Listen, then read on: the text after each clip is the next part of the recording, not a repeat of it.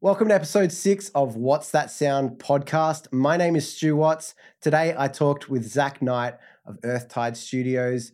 We talked a lot about vocal production, so if you're interested in vocal production, this is a great episode for you.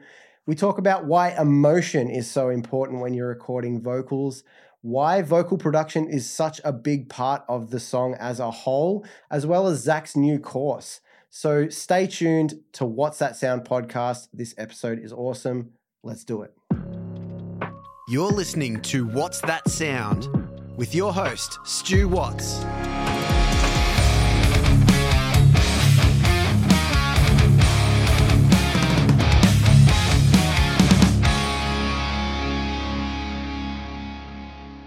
Welcome. Here we are for another episode of What's That Sound podcast. My guest today, Zach Knight. Welcome. Thanks, man. Thanks for being here. That's all right. Wasn't too long of a trip to get here. That's good stuff. Good stuff. So, for anyone that doesn't know who you are, can you tell us about yourself and what you're currently doing? Well, I'm Zach Knight, so I run a studio in the southeast of Melbourne called Earthtide Studios. I've been playing music now for 20 years. That makes me sound really old. And producing records now, like professionally for about 5 or 6 years, but I've been doing that on and off for a decade or so as well. Mm-hmm.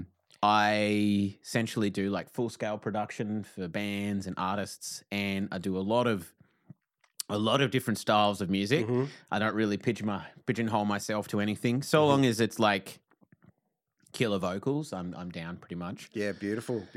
And I I do a lot of other things as well, which we can go into.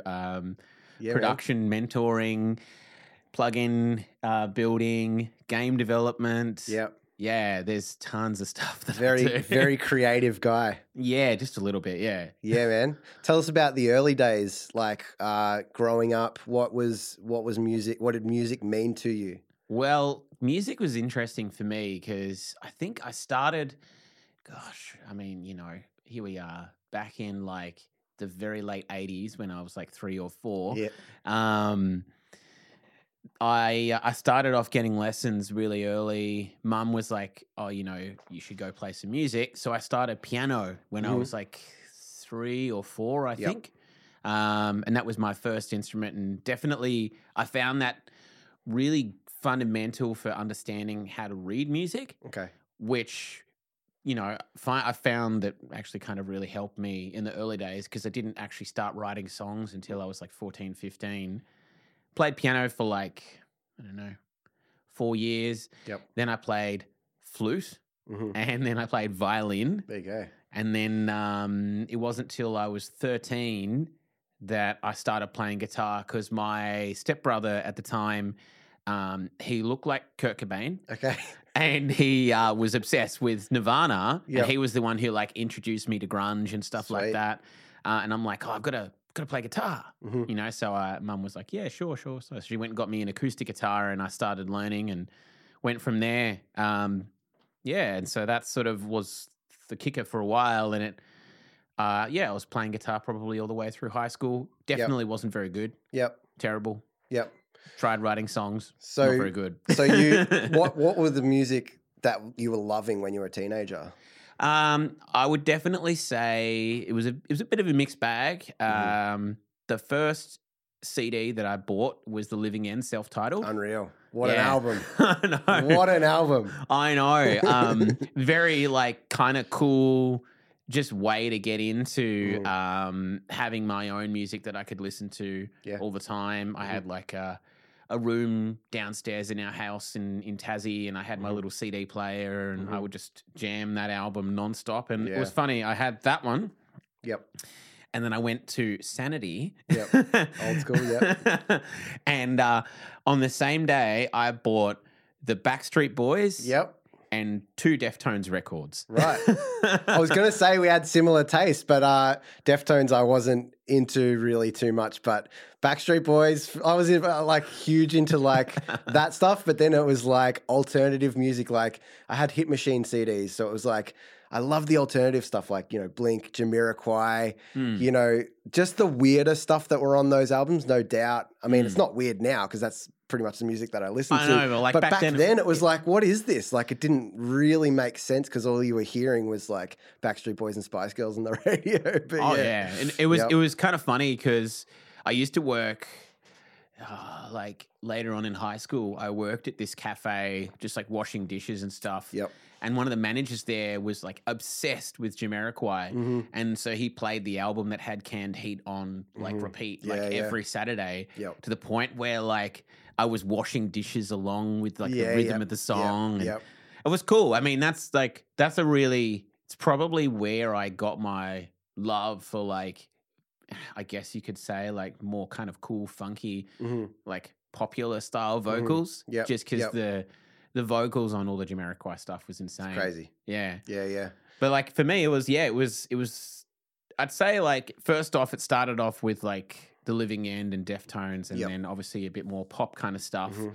And then it very quickly, like Deftones became part of it, and then it very quickly became like all about like Deftones, Korn, Limp Bizkit, Yep. System of a Down, Mhm. like Risking It for the Biscuit constantly. Yeah. Grinspoon, The Vines, even Antiskeptic Yep. when they got popular Yeah, on yep. Triple Yeah. J. Yep. And then all of because like that was also the era where pop punk was like smashing the mainstream as well. I'm talking yeah. like, 99 2000, to 2002, Yep. 2003, Mhm. because I finished high school in 2003. Yep. And so like every time I'd go to a party, everyone would be playing. And this is what it was like then. You'd go Christina Aguilera, Blink-182, Limp Bizkit, System of a Down, 5. Yeah. Yeah. But they were all like what was the most popular right then. And it Yeah, was yeah. crazy because it was like there was such a big jump between styles, Yep. but no one cared. Well, I think the 90s was huge for experimentation. Like, obviously, all the record labels had so much money that they were throwing around Mm. that it was just like, yeah, let's give money to these random artists and see what blows up. Because I think they were just like going for it. Mm. And that definitely led to a lot of experimentation. And obviously, the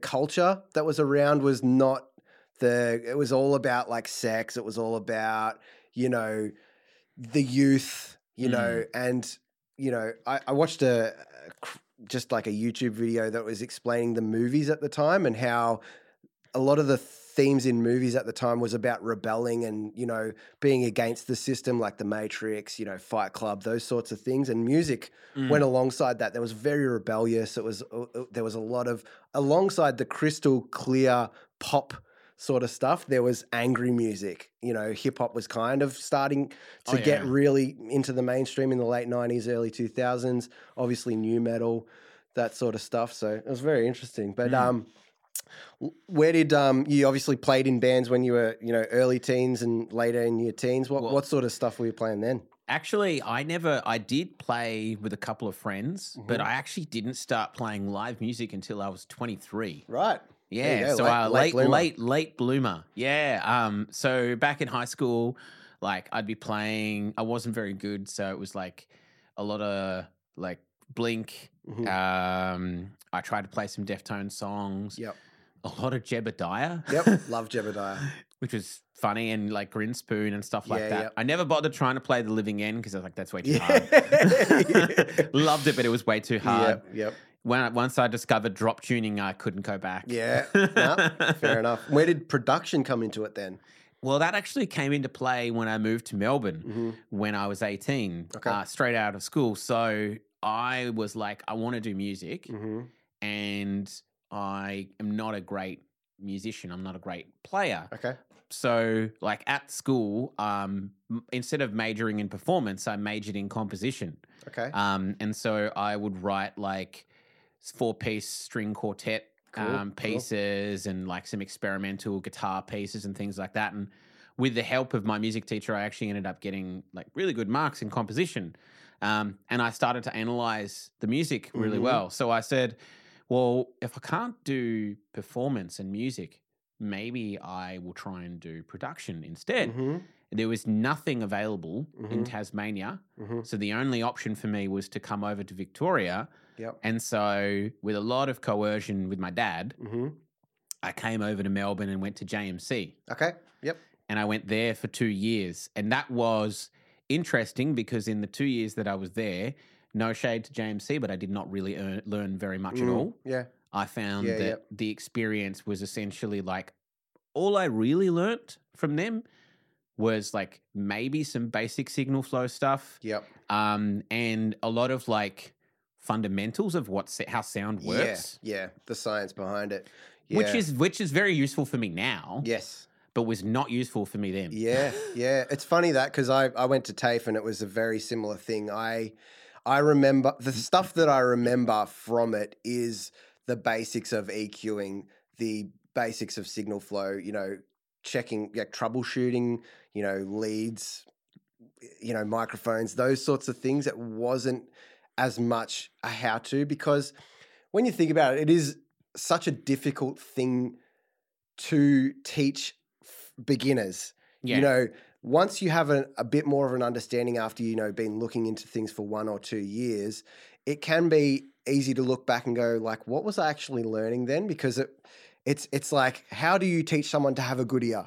You know, how do you teach someone to analyze music? It can be very complicated. So I think schools must have a really difficult time figuring out like, okay, what do we actually need to teach? And it has to be fundamentals. But you're right, it doesn't, when you don't have that awareness of production and listening to music and analyzing music, it's kind of like, I get it, but how do I apply this? So it's fascinating. I definitely think, I mean, I'm sure it's changed now, but I definitely think I would have been able to start my career in production a lot earlier if they had given us a lot more practical application. Yep. Like, you know, let's work on this production. And, you know, actually, like, let's work on this together, especially because when I went there, it was at the very end of the, like, analog versus digital. Yep. And they hadn't embraced that digital was going to be the beast that it is. Yes. So there was a lot of, like, you know, talking about, like, console maintenance. Yep. Which has How to never cut been tape. used. How to cut tape. Yep. We I went actually through that did as well. yeah, we actually spent the first year recording everything to ADAT. Yep. Same. Yeah. And I'm like, I've never done that Yeah, since. no. And it's not that it's not like It was a how thing. you did it at the time. It was, Yeah. but they had Pro Tools. Yeah. And they also had we had this lab which just had like all these, you remember the big giant white computers? No. They're like old PC boxes. Oh, yeah. So we had this lab with like 10 of them Yeah. with Cubase on every single one. Yep. But no headphones. Yeah, right. And they were like, oh, yeah, no, we're just going to work on, like, you're going to, like, build a song in Cubase. And I'm like, but what do you mean? Like, we're going to build a song in Cubase, but they never told us, like, how to use Cubase. Right.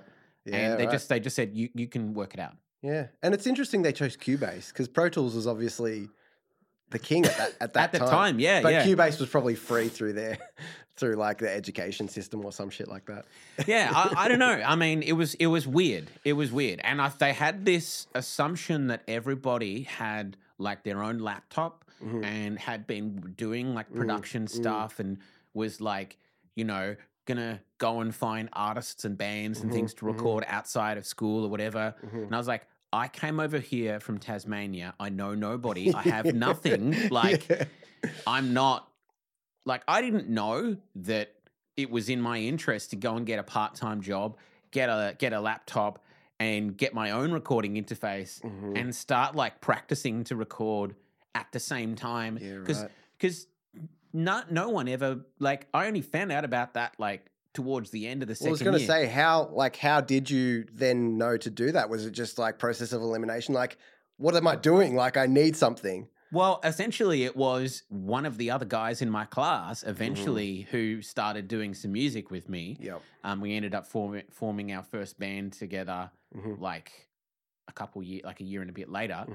Was just like, where's your laptop? Where's your computer? Like, why are you not recording things? And I'm like, I don't know what you mean. And he goes, no, like I have my own laptop and I Yeah, practice right. recording with my, I think he had a Scarlett. M-Box or something. He had an M-Box actually. Yeah, he had yeah. an M-Box. And I was like, Mhm. oh, okay, right, Mhm. cool. Well, I don't have any money, so I better get a job. Yeah, yeah, Yeah. Yeah, that's funny. It was weird because in the same thing though, I had my career kind of like, I started off and then everything sort of came to a bit of a grinding halt because I was going to school, but because my mum didn't have a lot of money and my dad had said he was going to like help me out to be able to cover rent and stuff. And then 3 months in, all the money just stopped. Yeah, right. Yeah. And so for the first whole rest of that year, and then I went back to Tassie and then back again, I essentially had no money. So I basically had to just like couch hop every 2 to 3 weeks Yeah, right. to a new place. Wow. So for like in the first year I was in Melbourne, I lived in like 18 houses. Wow. And essentially I was like, I wasn't, but I was essentially homeless for the first year that I was in Melbourne. Wow. So there was no way for me to start my production career. Yeah, yeah. And then I came back and through it's just, I'm very nerdy as well, as people will find out, but halfway, a little bit into the second year, I moved in with a Slovenian guy and his mum that I'd met through a local Magic the Gathering group that I was part of. Right. And he let me live there. They let me live there for a couple of months while I tried to find a part-time job, and then I started paying my own rent. And and essentially, that was weird. That was very weird. And so it wasn't for a while, like a good long while before I was able to get back into doing production. And do you remember, like when your brain started to appreciate production and understand it? You know, were there any specific, idols that you had that you looked up to? Absolutely. So I would say it started happening when I was around 23, when I started playing live music with my first band, which was an interesting one. That was when I started obviously meeting a lot of people in the music industry. Yep. So we were like a progressive rock / new metal band. We got very lucky. We weren't a great band, but our singer was Alex from Drown This City. Okay, yep. That's how I met her. We met her through MySpace. Yep. Yeah. And she was like, oh, like I'm, she's a classically trained singer, like an opera singer. Yeah. Incredible singer. And she's like, I love hardcore. And I'm going to scream. I'm going to learn how to scream. I'm going to teach myself. Cool. And we're going to do this stuff. And she's the one who, because I'm from Tassie, I didn't know what hardcore was. She introduced me to hardcore when I was like 23. I was so late to the party. Yeah. Everyone was just like, she's like, this is Parkway Drive. Yeah. And I'm like, oh, this is sick. Yeah. And she's like, yeah, you're like 5 years behind, man. Yeah, that's funny as. Yeah. But, obviously, like, I really connected with it because of the ethos and everything, which worked really well, which comes from the rebellion from all the other music anyway. Absolutely. But it wasn't until I started, like we did an EP and that sort of went, it was okay, but it sort of didn't really work out very well. And then I started doing my own music and that was when, which ended up becoming Renegade Armada. Okay. Yep. I remember the name. Yep. And it was at that point in time that I'd made really good friends with Dan from Nabarus and Chris from Orpheus, who are two of my best mates. Cool. And Chris was doing production. And he had been learning from a guy that you might know, Erman, who has Submission Audio. Okay. Yeah. He's like a mastering engineer. He does mastering for like Periphery and stuff like that. Yeah. And he's got his own company where he's like builds plugins and stuff. And he's cool. He's a Australian Russian guy, I think. I forget the other. If I get it wrong, I'm sorry. I've never met him, but he seemed to be this wealth of knowledge. Cool. And so he taught Chris a lot of what Chris knows. Yep. And I started doing some recordings with Chris just because I'd seen that he was doing good stuff. Yeah, yep. And he was just like helping to explain things to me. And all of a sudden I started to realize, I'm like, I love Terry Date. Yeah. And so it was Terry Date. John Feldman, Yep. Chris Crummett, and Dan Corniff. Cool. Yeah, And they were like the first starting off ones Mhm. where I was really starting to like. Do you remember what it was about those specific producers that you liked? I think for Terry Date, it was just how everything he touched just seemed to be, I wouldn't say flawless, just like emotional. Mhm. Everything he touched was emotional. Yeah. Like all the artists that he worked with, all of the productions, they were always just so like you could sort of lose yourself into them. Like kind of like a bit of a dream. Yeah. Yeah. Like, I mean, I know now I realize that like 50% of what Deftones did was basically heavy shoegaze. Yeah. Yeah. It's like Yeah. this, Oh, it's its own beast. Yeah. it is. It's Yeah. really weird. It's coming back into trend now, which is kind of cool. But yeah, it's funny because I was like, yeah, I was slamming that when I was 14. Old man.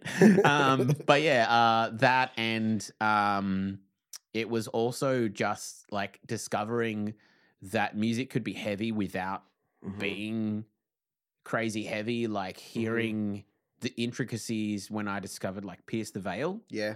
And Yep. how like I was like, because I spent a lot of time like being part of the prog rock world with my old band, and back then that was like when like Dead Letter Circus and 12 Foot Ninja were like coming up, Yep. and I got to make pretty good friends with the guys in 12 Foot and like watch them play and be like, wow, you are like monsters at the Yeah. stage. Yeah. Absolutely. Absolutely. So for me, it was kind of like that whole just realizing that music could be like cool and technical and heavy, but like also be like not heavy, like have all of this space for vocals. Yeah.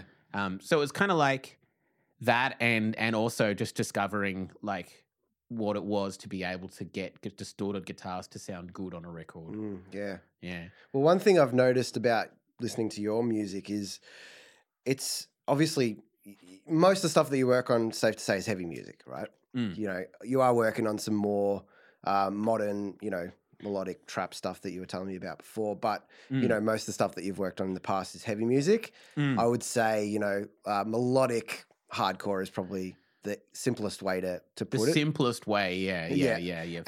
But the thing that I noticed about the actual sounds that you're getting is it's crystal clear, like it's pristine. You know, even if it's distorted guitars and screaming vocals, the clarity is there. Is that something that you got from those producers, or do you think that that's something that you've always just focused on as your own approach? I think it's a combination. I definitely feel like for me, I always wanted everything to be as perfect as possible and heard. And it was something that, because I got lucky, I got to assist underneath Chris for a couple of years before I decided to go out on my own.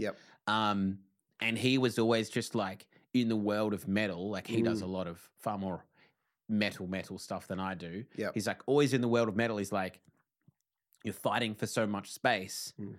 Everything needs to be as good as possible.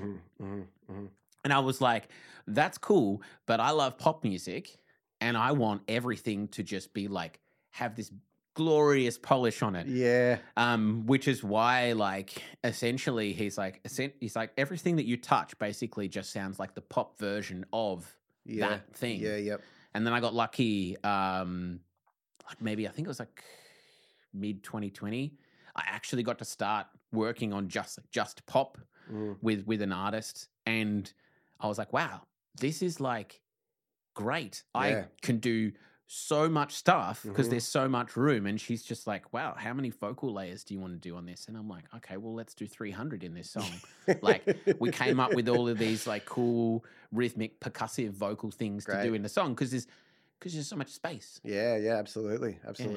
I think that's one thing that I also appreciate about music is that different scenes and different styles of music can teach you different things. And without working on different styles of music and limiting yourself to one genre, for example, metal or whatever it might be, or even hip hop, or you limit yourself to that palette.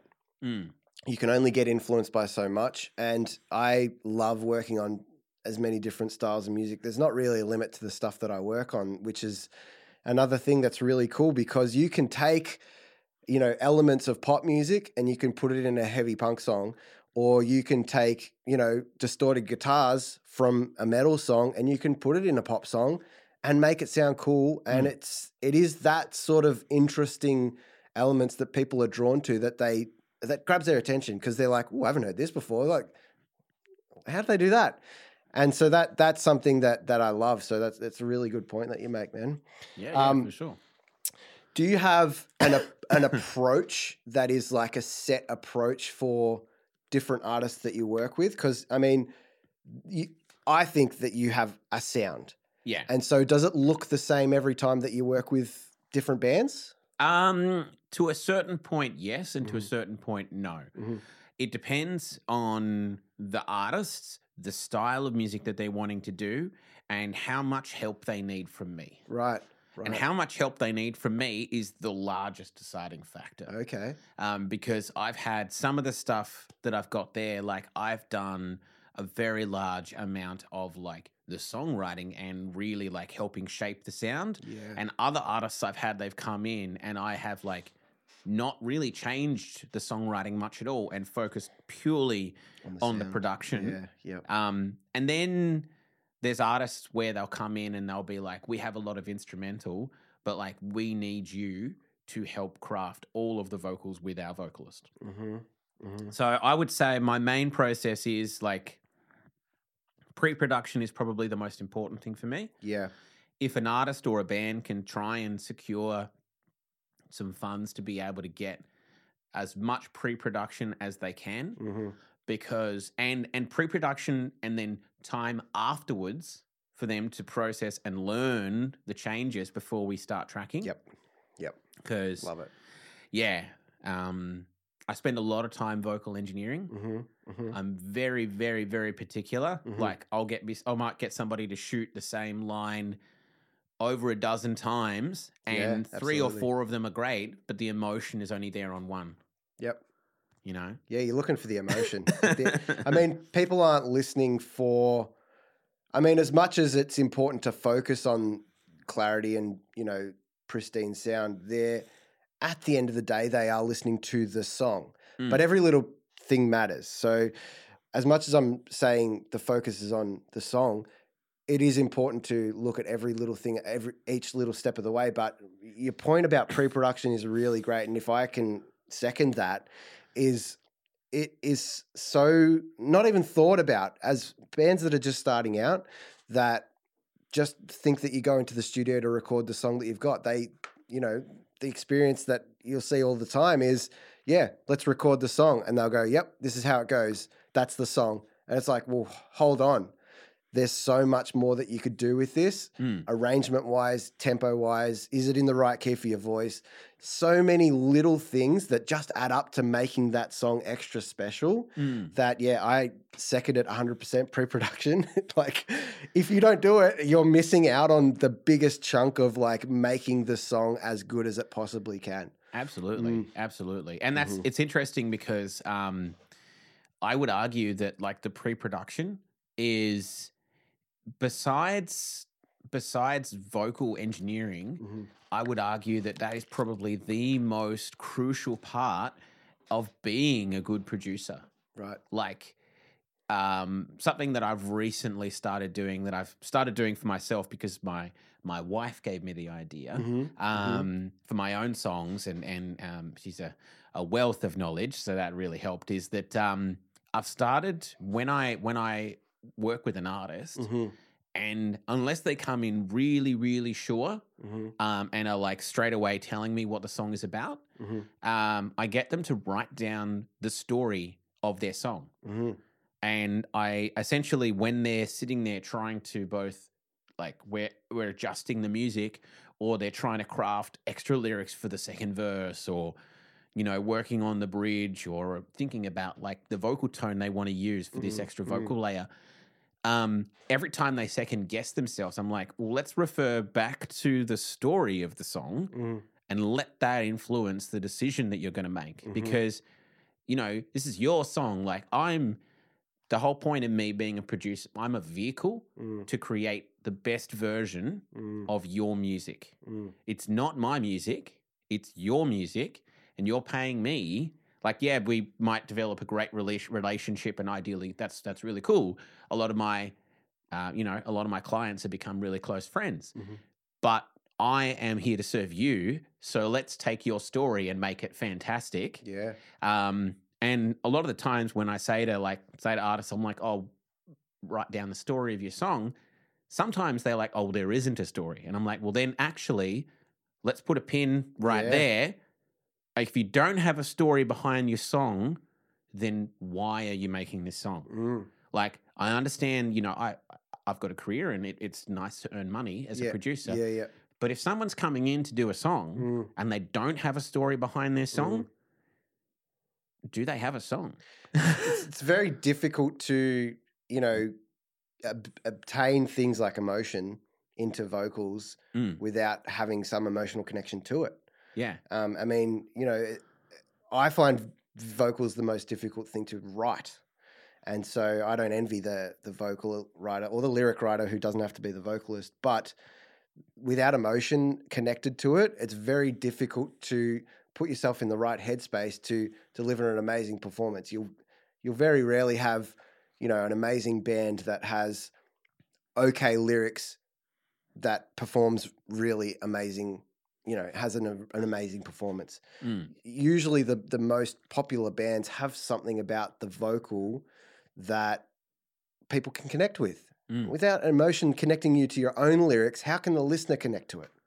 Well, I mean, they can't. Yeah. That's the thing. That's the it. thing, Yeah. And I mean, unless you're creating instrumental music, which, Yeah. by the way, It's there's still journey and story, and there's still a vocal in that, but the vocal just gets taken over by a musical instrument or a part or a piece or a motif or anything along those lines. Amazing. But yeah, it's a point like that I've definitely had to work on with artists and work on for myself, because it was something that actually helped guide why I've now decided to start being a production mentor to younger producers, teaching them essentially how to be vocal production powerhouses, because it's something that I didn't think it was a kind of a skill that can be taught. It can't really be taught unless you have a passion for music. But if you have a passion for music, it can be taught. So long as you have, I would say the most important skill is you need to have empathy for other people to be a good producer. And that doesn't mean like, you don't have to be a great musician to be a good producer. You just have to have empathy. Yeah. I mean, some people might debate that I'm a good musician. I personally don't think I'm a great musician, but that's because I've got a lot of virtuoso friends. Maybe. Who knows? But I would say that I'm pretty good at being able to help other people decide what to do with their own thing. But yeah, I'd say that that was probably the driving point of me starting out. Yeah. Trying to get involved in helping coach and mentor other producers, which has been something I've only very recently gotten into doing. Yeah, nice. Yeah. What troubles have you had? Because obviously when you start something out, there's always learning curves. What are some of the learning curves when it comes to that sort of thing? Well, funnily enough, so there's sort of two pieces to the puzzle with that. The first thing I decided to do, and this is a bit of a byproduct of everything that's been going on with the world and the music industry, which I'm sure you and anyone else listening can relate to. Yep. I found myself, so I decided to go full-time as a record producer in August 2019. Yep. All right? And I had a whole bunch of stuff lined up and things were looking up. I lived in an apartment in Caulfield with my... she was my girlfriend at the time, fiance at the time. We hadn't gotten married yet. Yep. Now a wife. And she was like, after 10 years of working in insurance, she was like, you're not happy there and you're great at this. Go for it. Like you've got 5 or 6 months worth of work lined up. Yeah, yeah. Just go for it. Yeah, just do it. Yeah. Yeah, exactly. So I did. And of course, and then we got married in March. And then a week later, the entire music industry shut down, just completely shut down. And you felt that too. Well, I was due to get married March 28th. Wow. 2020. Wow. And I went to a wedding on the 14th of March. We got married on the 13th. There you go. There you go. Wow. I went to a wedding on the 14th, came back, and then that next week was the worst week of my life because Gosh, yeah. we'd had everything set out. But anyway, that's the story for another time. But yeah, man. That's a different podcast Yep. for Stu. That's it. I've talked about it on other stuff. But, you know. Yeah, man, for sure. But yeah, so there was a whole bunch of like work that left over that I could do, and I started to go through the process of teaching myself how to start coding because I thought, oh, okay, maybe I'll build some plugins Right. in the meantime, which is a separate thing, and Yeah, that yeah. actually has happened to a point. And then I realized I'm like, you know what, like I've really noticed that a lot of other people don't have this approach to vocal production that I do. Like everyone has basically said, I'm obsessed with vocal production. Maybe I am. And so I was like, you know what? Like, I don't need to share this. I don't need to keep this information. So I started making YouTube videos. Yep. And then as a byproduct of that, I was like, you know what? Maybe I should just make a course and share all the information. Yep. So I spoke with a long-standing client, Josh Flint, and the band was Elements at the time, and they're now called Reclement. Yep. And they're kind of like this combination between like Periphery and Architects. Okay. And he's a ridiculous vocalist. He's got like a 4-octave range. Crazy. I know. I taught him how to pitch for ice cream the way that I do. Right. And he's better at it than me. Yep. And so now he's got that that Sam Carter style sound, which Yep. is really, really Yeah, cool. yeah. And then I also discovered that because he's really good at didgeridoo, that I could get him to do throat singing. Crazy. So like, Gregorian Yeah, chant, yeah. kind of yeah, stuff. yeah. So what we did is I worked out an agreement with the band. The band came and produced a song with me Yep. in between some of the lockdowns. Mhm. And we did all the instrumental, Mhm. and I refused to listen to any of the vocals Okay. at all. We lined it all up, and then at the very, March 2021, and we started the music towards the end of 2020, Mhm. and because we had to just jump in between sessions yep. and things. So March 2021, he came into the studio, and I got my friend Cooper from Frontier Season, is a legend, who came and helped out with the filming. We set up multiple cameras, had my computer running with OBS screen capturing, Yeah. Yep. and we did 2 full days in my tiny little apartment, Yep. basically just filming me going through everything that I do. And I Yep. heard the vocal demo for the first time on camera. Yep. Cool. Did all the vocal production with him, all the engineering, and we tried to cram in we ended up cramming in 12 different styles of vocals. Cool. I even taught him how to rap Yeah. Right. in the middle of the thing. He's really good at it. Just a talented bloke. He is. He takes direction really well. I mean, I've Yeah. been working with him for 3 years before we did this. So it's all well and good that I was able to do this in 2 days, but it took 3 years of relationship Yeah, building absolutely. with this guy to be able to pull it off. Oh, 100%. yeah. Because he's a very confident guy as well. Because I thought to myself, I'm like, how the hell has no one else decided to go and do this thing? And I'm realizing it's it's very hard to pull off. Yeah. Like There's a lot of moving parts. Yeah. there is, exactly. Yep. So we did all that, and then I sat down and went through the process of filming me doing all the all the post production, editing, Yep. tuning, and everything, which Yep. was a long process. Oh, yeah. And then I did all the mixing, and then I analyzed and broke down the whole vocal mix as well. Well, because you're not only in a standard mix session, Mm. you would have recorded the vocals in the style that you knew that you wanted the song to sound like. Whereas by the sounds of things, you've done it 12 different ways, not having an intent for necessarily what the song's going to sound like, but the intent is more for showcasing What you how can do. you can do, how you can, what you can do with a vocal Yeah. in 12 different styles and how. Well, Yeah. kind of, yeah. I mean, I definitely think the intention came out that we wanted the song to have all these different things because it's very it's a very eclectic, progressive, but still super, super catchy song. Mm-hmm. Like we did this one thing in the bridge where I got him to do, because the song he's unfortunately he has epilepsy, and the song is actually about how his doctors were misdiagnosing this medication for him that Yeah, was wow. actually making him essentially lose his mind. Far out. And so the song was essentially basically his way of like screaming out at these medical professionals that they weren't listening to him. Yeah. The song, like literally the chorus says, get it out of my mind. You're a clown. Yep. Right, you can swear. You're a fucking clown. Like the line, and then it goes like, I thought this shit was meant to make me well, and not to like keep out the sanity in my mind. Right. Yeah. Yeah. And then Full on. really full on stuff. And then in the bridge, we did this thing where we got the idea, I forget which Slipknot song it was, but it's like essentially he starts like talking, and then there's all these whispered voices that come in and out of him like talking back to himself. Right.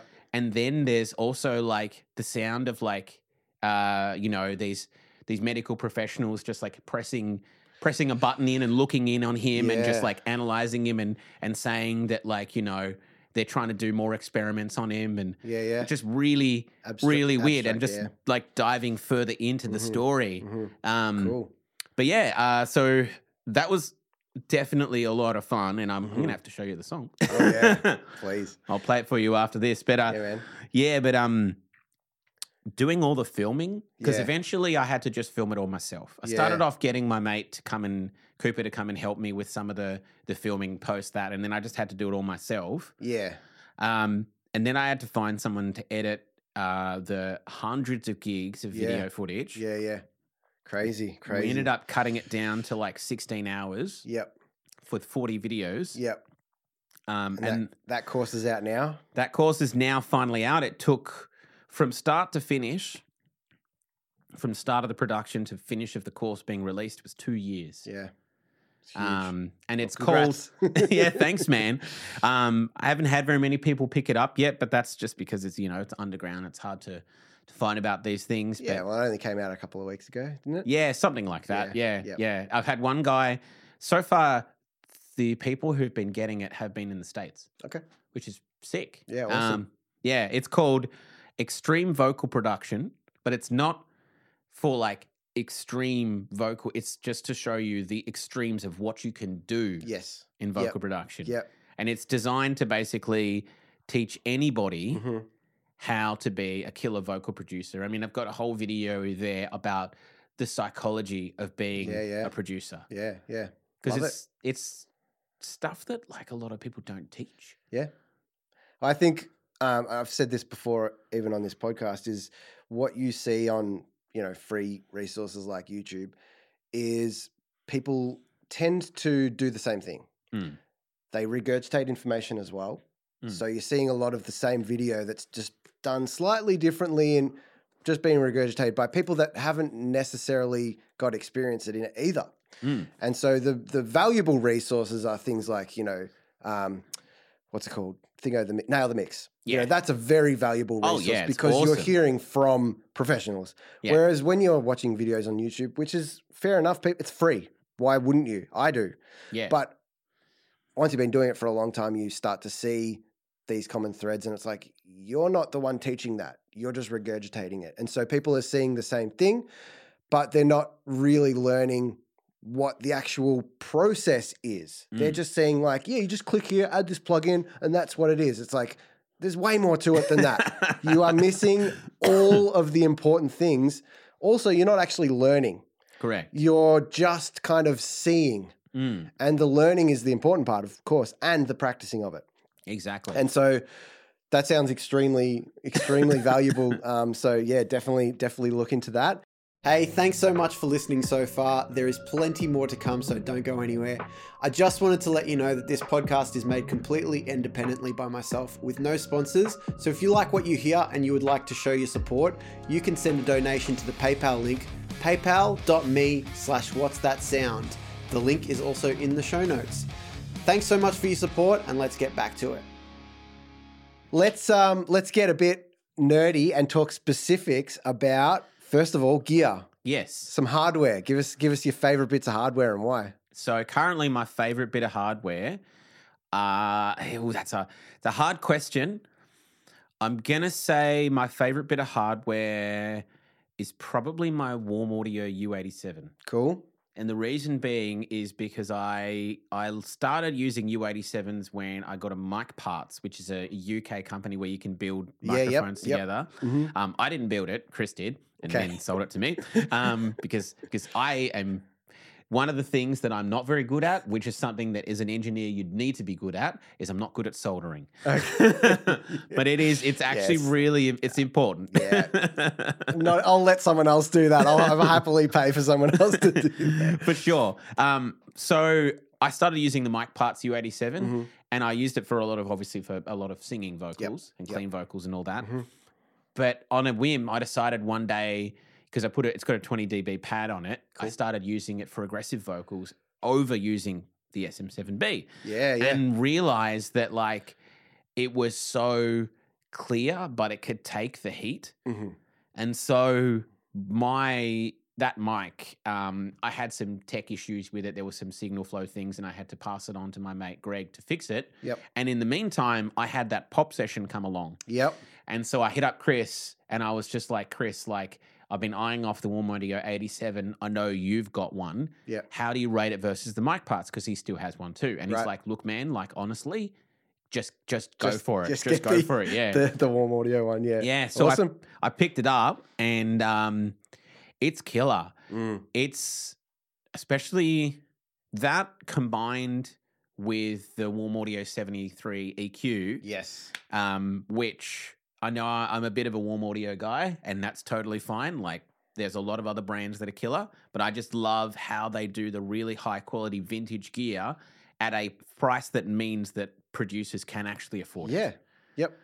You don't have to go and spend. If I wanted to buy, because the next thing I want to get is the WA47. Yep. If I want to go and get a real 47, yeah, it's 10, 15, 20K, depending on which model. Absolutely. Well, I'm eyeing off the 84s, the overheads, because I need some new overhead mics. So yes, and, I have used those, and I can tell you they are sick. Yeah. They are really sick. Yep. I mean, honestly, for me, it's not one piece of gear. Yep. It's one brand. Yeah. Cool. Warm Audio. Beautiful. I mean, I'm definitely say that everything that I've used, I've got the Tone Beast, the WA73, the WA76, and the WA87. So I've got their 1176. I've got their 1073. Yep. I've got their U87 clone. I've got the Mark 1 version. Okay. The difference between the Mark 1 and the Mark 2 is not very much. They don't sell the Mark 1 anymore, so there you go. It's fine. Yep. And they just keep releasing killer microphones. Yeah. I mean, I said that the U47 is the choice for me, but if I end up getting more inquiries on the trap production stuff that I've been doing a lot of lately, it's actually going to be the 800. Yeah, right. Yep. The Sony RIP knockoff.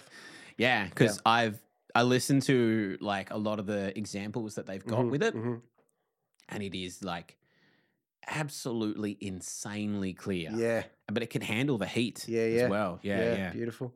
What about software? It doesn't have to be specifically plugins. Yep. Just software in general. I mean, I'm going to say it. I've said it before and I say it again. Cubase is king.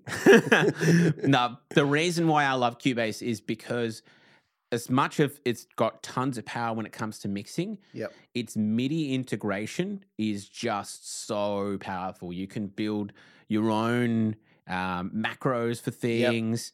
I've done quite a lot of work making drums sound realistic, and I've just been able to build my own macros now where I can just be I write out the drums and then I go bang, bang, bang. Yeah. And it just humanizes everything. Yeah. But to the way that I know that I want it. Sure. Rather than a algorithm, so to speak. Yep. And the inbuilt stock Very Audio graphical tuner in Cubase is super powerful. Cool.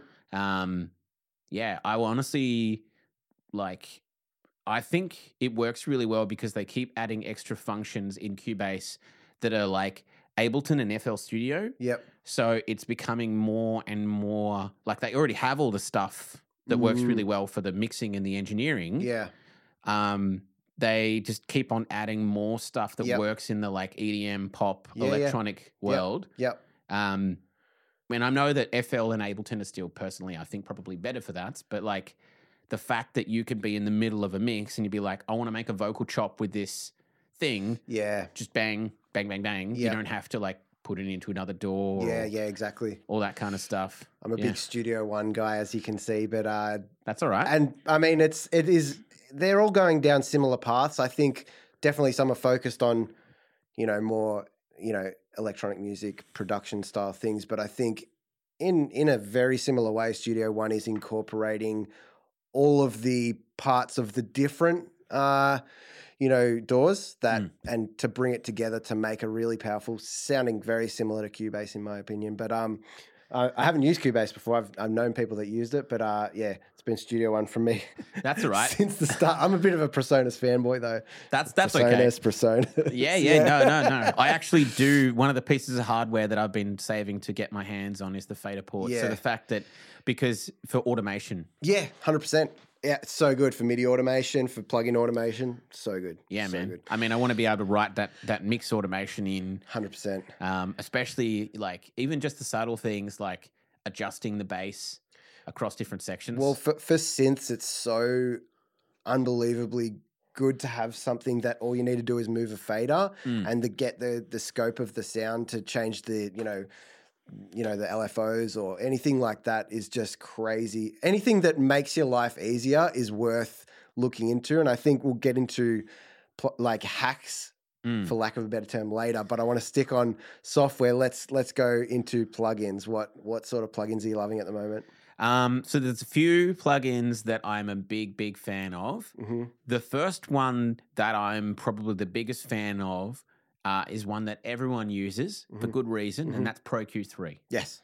And the reason being is because essentially if you have Pro Q3, except for Creative EQ, you have everything you need for your entire mix. And also, because of the way that it works with the dynamic stuff that it's been added in, you actually have... A lot of people don't use it because they have like Pro MB or anything along those lines, but you essentially have everything that you need in that one plugin for all your individual tracks, all your buses, and your master bus. And it's all in the one plugin. And you can use it in so many creative, not just technical ways. Yes. Yep. Love it. Yeah. EQs, compressors? Compressors, yes. I'm going to throw a spanner in the works and say that one of my favorite compressors is a compressor that a lot of people don't treat as a compressor. Right. Decapitator. Okay. Cool. Yeah. Yep. Using it as more of a clipper, sort of a just cutting the top off. Kind of. Kind of. I use it as a flavor compressor. Right. My other favorite one is either the Waves 1176 or the SSL channel strip compressor. Yep. And the two-way, which now I use the Slate one mostly. Yep. Just because ease. Yeah. But the Warm Audio one's just as good. Yeah, cool. But yeah, I would say 1176, really, really awesome. Unreal. Let's get into the hacks. What are some of the best pieces of advice in terms of workflow that you can pass on? Whether that's for vocals or is it for drums, whatever it might be. Yeah. Go. Okay, so probably the most important thing for vocal engineering is before you even press record, spend way more time with your microphone placement and your sibilance control than you think you need to. There are 3 that I know of, and there's way more as well. 3 ways that you can reduce sibilance coming in. 1 is a pop filter. 2 is putting a pen or a pencil across the top of the mic.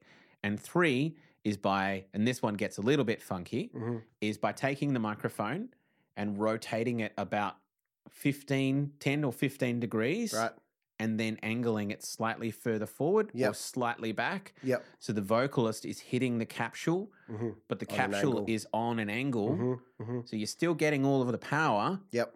but because high frequency travels faster Mhm. and has a much slower distance that it'll travel, the And it's from a voice, directional as well. exactly, Yeah. is directional, is Yep. going to disappear a little bit more. Yep. Nice. And that's something that I got lucky. I learnt that one off a producer over in the States during like a couple Yeah. of calls with him. Yep. And he was just like, look, dude, like all these pop producers that I know over in LA are doing this technique. And I'm Yeah, like, yeah. it's just got to try it. I'm tried it. And I'm like, I was noticing you know, for me, I see when I'm editing vocals now, I can almost always do it by eye now Yeah, because I'm yeah. used to seeing what certain Yes. waveforms look like. Yeah. Yep. And you know the like squiggly S? Yeah. Yeah. Yep. I was noticing that was coming down a little bit, but the Fs, like the real hard Fs Yeah, at the yeah. start of things and the Ps, Mm-hmm. I was finding that they were going from like this down to about this. Yeah. Nice. Yeah. Beautiful. Beautiful. Love it. Yeah. Unreal, man. So, this is why I love this podcast, because I'm learning shit too. It's awesome. What determines? I guess we've kind of already touched on this, but when you listen to other people's music, Yes. what determines a good mix or a good production to you? Okay. So I'd say the first thing that I notice, a good example is actually, so I listen to a lot of different styles. The first thing that I notice is how much of the vocal character is left in the performance, because people are really notorious, especially even on a professional level, but just very much so on a like intermediate level. Yep. People are notorious for over nuking their vocals, over tuning them, and not taking the time to get a good performance in the studio. Yeah. Yep. And it's also dependent on style, but there's a lot of like, take for instance, I really enjoy, what's his name? I really enjoy Black Bear, Oh yeah. and I really enjoy Lauv, Yep. right? And certain productions that they do have a lot of processing on them, and other times they sound really, really raw Yeah. and dry. Yeah. But the thing is, even when they're super produced, you can hear the character still left in the voice. And the same thing is true for like, I hear this with Mod Sun versus like Machine Gun Kelly. Or another great example would be someone like Spirit Box. Okay. So like she's got a lot of character in her voice. They don't overtune her. But then you listen to like Bring Me the Horizon, right?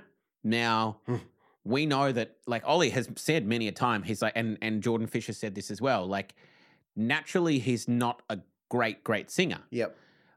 But who cares, because he's going out of his way to try and create awesome music. Yeah. Yeah.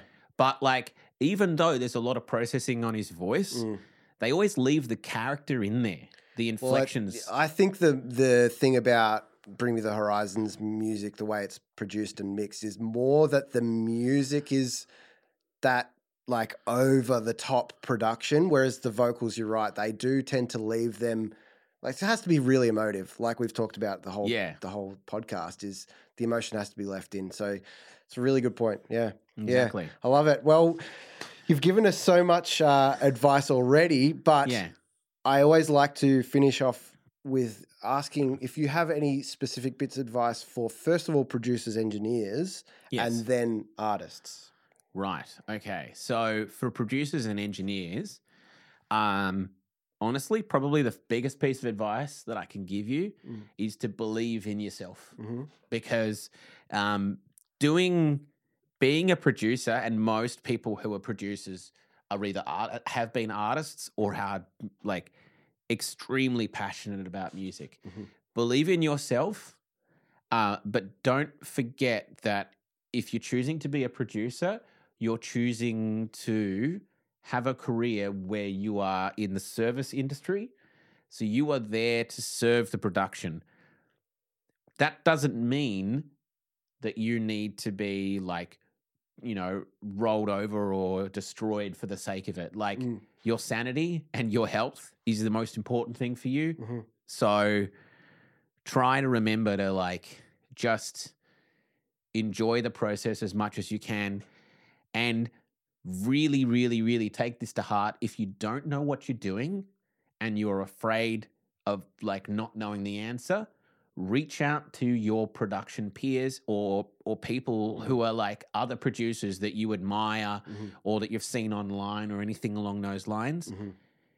There's very, very, very few people that I've met in the music industry who are producers who are not happy to either give you the help, let you know that they can provide you with one-on-one mentoring for that kind of stuff, or direct you to somebody else who will. Yes.